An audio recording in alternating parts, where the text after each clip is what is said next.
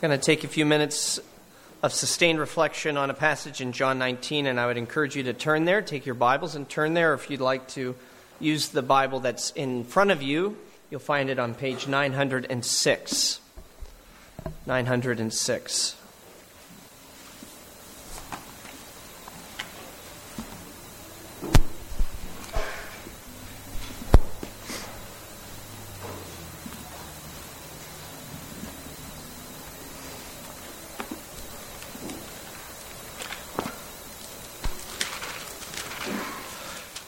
John 19, and we'll begin in verse 28 and read through verse 37.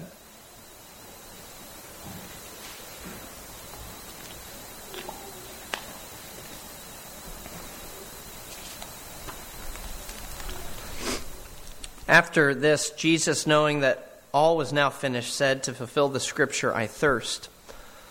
A jar full of sour wine stood there, so they put a sponge full of the sour wine on a hyssop branch and held it to his mouth.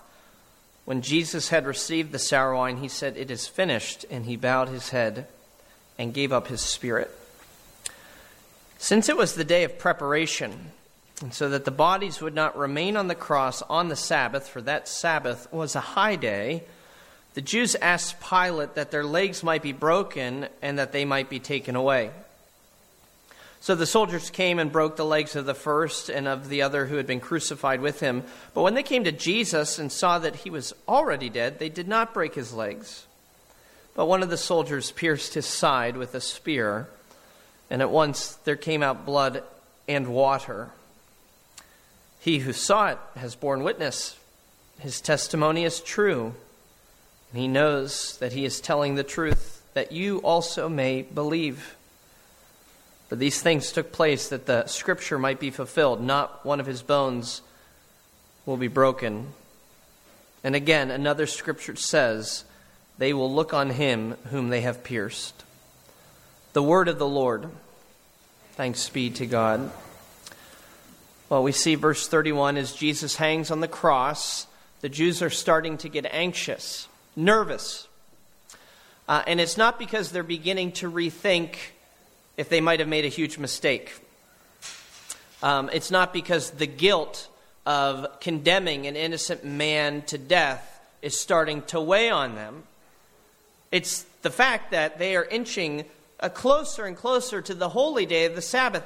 And it's not just any Sabbath day. You see verse 31, we're told in parentheses, for that Sabbath was a high day. It's a really special Sabbath day because it fell on the week of Passover. It was the Sabbath of Passover week. And so what's the problem? Well, the Jews knew that God's law had some serious things to say about dead bodies and where they could be and what happened if you were near them.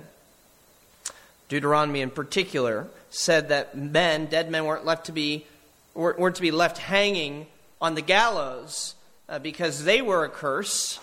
And in hanging there, they would curse the whole land. Their presence would curse the whole land. This is what the law said, Deuteronomy 21, 22, and 23.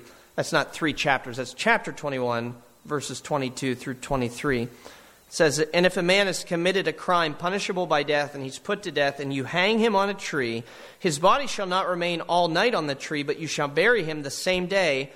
Why? For a hanged man is cursed by God, and you shall not defile the land that the Lord your God is giving you for an inheritance. So, being hung from a tree, being crucified, was a sign of God's curse upon the person being killed.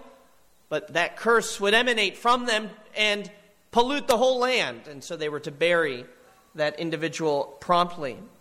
And so you see why they're getting anxious now. What a bummer it would be if on their special holiday, the whole land was defiled and they couldn't feast together. They couldn't have their holiday lamb that they'd been looking forward to all year.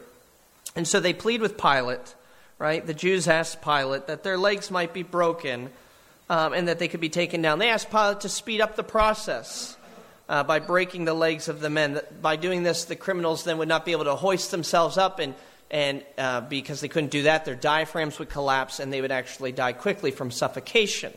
And so this is their request to speed things along, and the request comes under the pretense of a commitment to God's law, which we just read in Deuteronomy.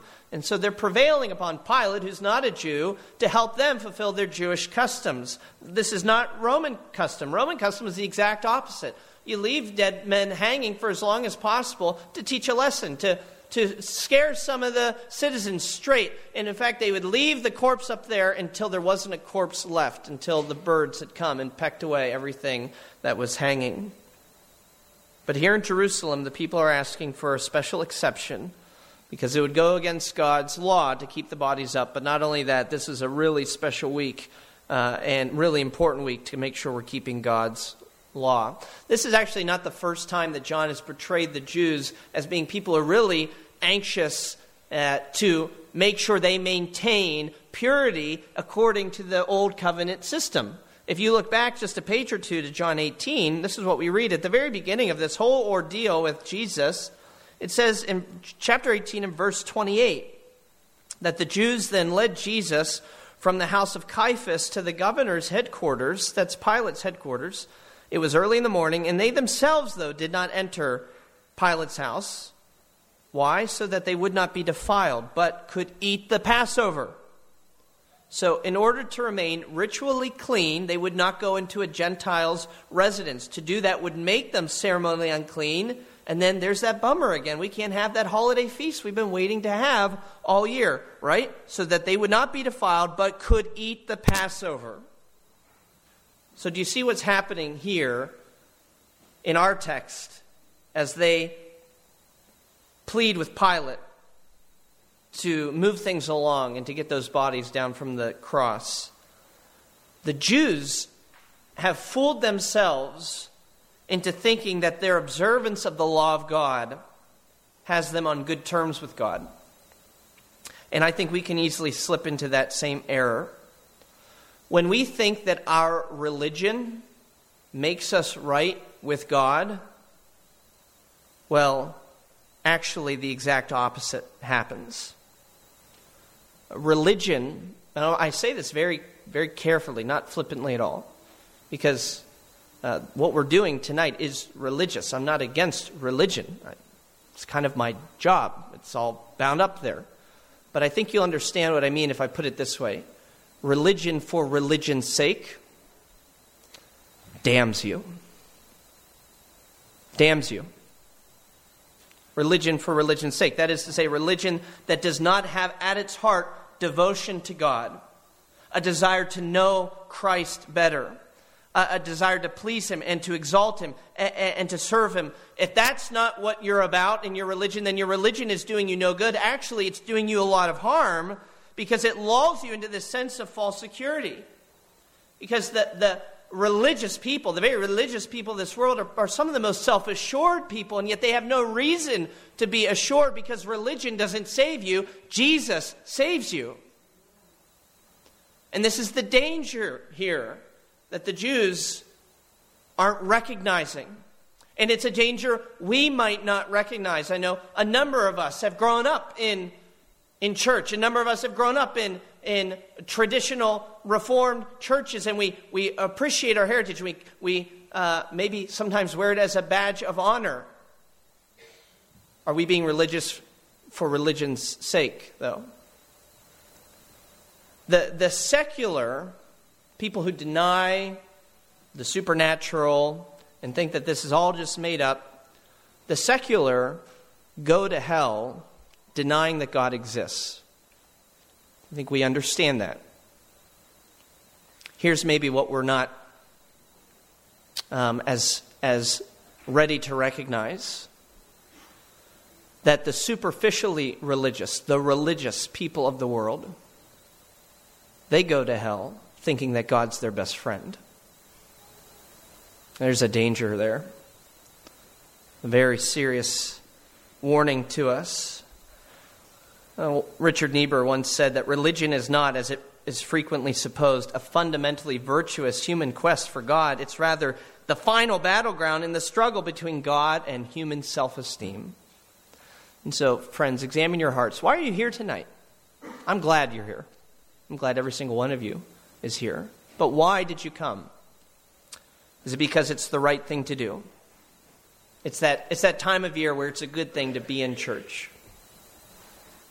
Why do you go to church? Is it because it makes you feel like a good person? Why do you say you're Christian? If you say you're Christian, why do you say that? Is it because of the things you do, or is it because of the one whom you love? There is no law keeping that you can perform. There's no service to God you can render. There are no good works that you can do that will mean anything to God if you do not love his Son. Do you see the Jews here? We're keeping the law. And he says, yes, but you've killed the lawgiver. Oh, but we're keeping the law. We're obeying your statutes. Yes, but you've murdered my Son. Don't you see how much we care about you, God? We're doing the things that you've told us to do. You want to say you care about me when you've murdered my only Son, my beloved Son? The Jews missed it. They don't want anything to defile them from being able to eat the Passover lamb, and yet they defile themselves by being guilty of killing the Passover lamb, Jesus Christ. And John wants us to make that connection, that Jesus is the fulfillment of everything the Passover stood for. He's the fulfillment of the laws that the Jews were paying lip service to. In God's mysterious and at times ironic providence, it is actually through their feigned and superficial interest in keeping the law, their religiosity, their feigned interest in the law, that God actually ultimately fulfills the law through his Son. So what happens in this story? The soldiers get to Jesus in verse 33, but they actually don't break his legs. They're surprised to find out that he's already dead. Crucifixions notoriously took a long time to kill somebody. It was like excruciating death, which is where we get the term. Now, why is Jesus dead before the others? Well, we were told in verse 30. When Jesus had received the sour wine, he said, "It's finished," and he bowed his head, and he gave up his spirit. He dies on his own terms. Jesus died on the cross. He did not die by the cross. I lay down my life. Nobody takes it from me. That's why he's already dead when they approach him. But yet, to ensure his death, and likely out of prejudicial hatred, one of the soldiers decides to thrust Jesus through with a spear. And in doing so, two prophecies are now fulfilled. The first is that none of Jesus' bones are broken. And the second is that his side is pierced. Two prophecies. And the one proves that Jesus is the true sacrifice for God's people, that he fulfills everything that the Passover stood for. And so John says, not one of his bones will be broken. Yet Exodus 12:46, and the instructions given for the Passover feast, that the lamb shall be eaten in one's house, and you shall not take any of the flesh outside the house, and you shall not break any of its bones. He fulfills that prophecy. The second prophecy comes from Zechariah chapter 12 and verse 10. They will look on him whom they have pierced. Now, James Montgomery Boyce makes a really impressive observation at this point. He says, as at the fact that they have fulfilled these two prophecies, he says it was the exact opposite of these two prophecies that they were setting out to fulfill. They had come to break Jesus' legs along with the legs of the two thieves, and they had no intention at all of piercing his side, yet they ended up fulfilling the prophecies. How can brutal men be kept from one act of violence for which they had specific commandment and be led to enact another for which they had no commandment? There's only one answer. By overruling circumstances, the God who inspired the prophecies made sure that they were fulfilled. Wow. And so, Zechariah 12, we mentioned, is the second prophecy. They will look on him whom they've pierced. This is more of a prediction, more than just a prediction that Jesus will be pierced in his side. Zechariah is telling us more than that. You know, when you're reading the Bible and the New Testament quotes the Old Testament, I found it helpful to think of it. It's kind of like a hyperlink. When you're, scrolling the web and you click on a link, it takes you to some information, but then it really takes you to more than that, right? It takes you to the entire web page. And there's other sub-pages on that web page. It takes you to a greater context than just what's underlined in that hyperlink. Well, that's kind of Zechariah 12:10 is the link. You click on that, but it takes you to the greater context of Zechariah 12 and indeed Zechariah 13. John wants us to look at what's going on in Zechariah and what's going on there. Well, when we turn there, we find this promise just 5 verses later from what he quotes in verse 1 of chapter 13. On that day, on the day when his side will be pierced, on that very day, there shall be a fountain opened for the house of David and the inhabitants of Jerusalem to cleanse them from sin. On the day his side is pierced, there will be a fountain opened. And that's because the fountain comes from his side. You see, that's what John's telling us. Many people have puzzled over the medical meaning of verse 34. Not just blood comes out, but blood and water. What could this mean? And there's a lot of allegories about this. And yet John is making it quite clear when he says, I'm telling you the answer, and it's in Zechariah. You go to Zechariah and you see that when the servant of God, the Son of God, when God himself is pierced, something happens more than just that he dies. He opens up a fountain to cleanse people, to cleanse the very people who would kill him. It's it's a staggering prophecy. And so, 2 things we're told happens because Jesus died through these 2 prophecies. On the one hand, Jesus is the lamb slain to appease the wrath of God. Without the shedding of blood, there can be no remission, no forgiveness of sins. We're justified. That's the first prophecy. His bones are broken. He's the perfect sacrifice. His blood covers us. But then there's more than that. We're also cleansed from sin and unrighteousness. We're sanctified. That's why there's water. Jesus' side is pierced. And John saw it. He wants you to know he saw it. He wants you to believe it. Verse 35. He who saw it, that's him, has borne witness. His testimony is true. He's being very humble, but really he's saying, my testimony is true. And I know I'm telling the truth. And I'm telling you the truth so that you would believe it. That Jesus died to make a full remission of all of your sins. And not just to forgive you for the sins that you've committed in your past, but even to cleanse you from your present impurities. To make you not just holy and righteous in a legal sense before God, not just to justify you, but to make you a better person. To sanctify you, to cleanse you, to get rid of all those lusts that cling to you, to get rid of that temper that you've had, and to get rid of those secret sins that nobody else knows about. He knows and he can handle because he has a cleansing fountain flowing from his wounds. He's that Passover lamb, that sacrifice. He makes us right with God, but then he is the fountain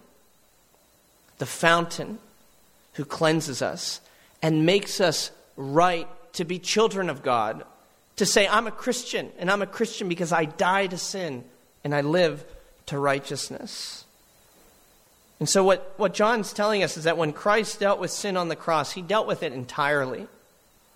The water and the blood have proved to be the double cure for sin. As we sing in another hymn, not only are we spared its guilt through justification, but we're also saved by its power, from its power, through sanctification. And that's a freeing thing. It's a freeing thing for you to leave tonight knowing sin has nothing on me. Jesus paid it all. He dealt with it entirely. I have a double cure for the double problem of sin. Not just its guilt, but even its power. Don't you want to be freed from the indwelling power of sin? Don't you want to stop sinning?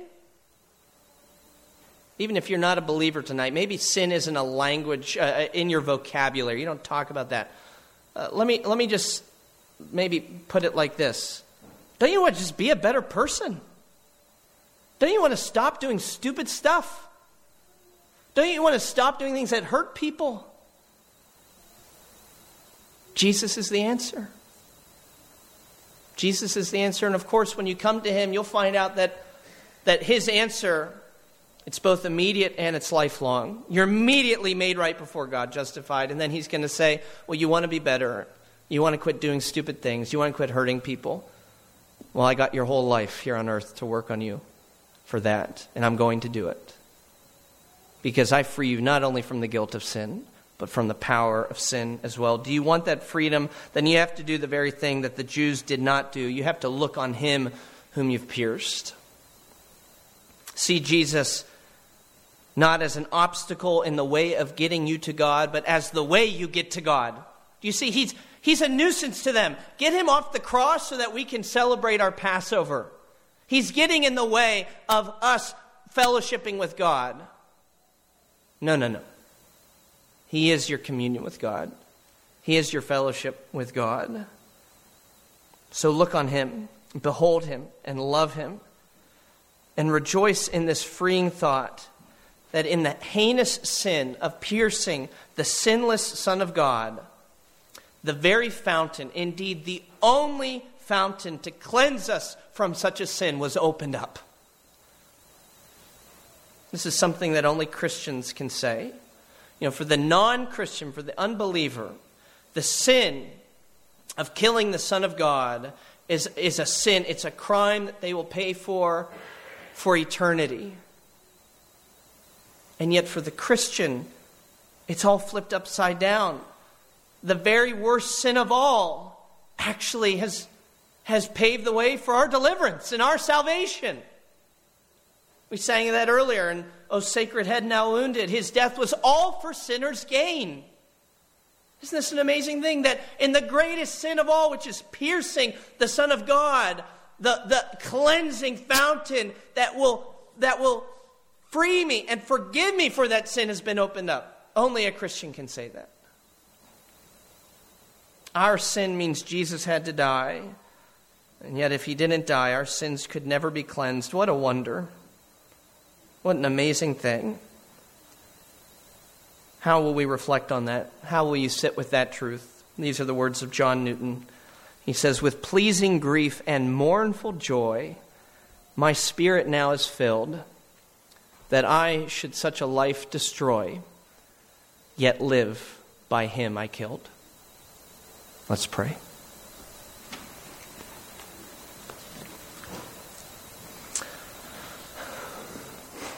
Oh God, we thank you for your Son. Christ was all anguish, that we might be all joy.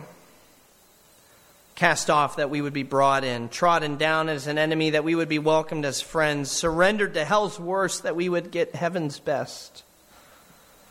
Wounded, that we would be healed.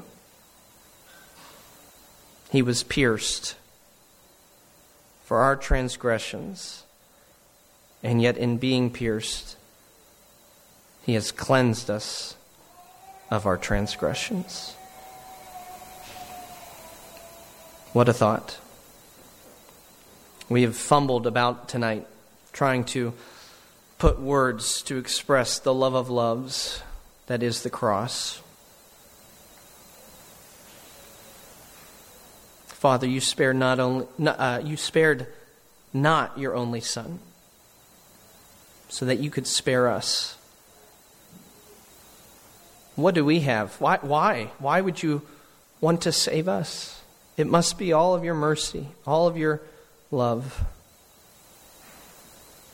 Help us now to adore you by lips and life, by words and deeds, that our every breath would be ecstatic praise, our every step with delight, that Satan has been baffled and defeated and destroyed, that sin is buried in the ocean of reconciling blood, that hell's gates have closed and the heaven gates are opened and sinners can enter in. Let the image of Christ crucified that we've reflected on tonight be always imprinted upon our hearts, with the fact that we have the double cure, cause us to live in such a way that we would indeed die to sin and live to righteousness. We thank you for the Lamb. We thank you for the Lamb. It's pure and spotless. And we ask that he would indeed cleanse us from our every stain. We prayed in his name. Amen.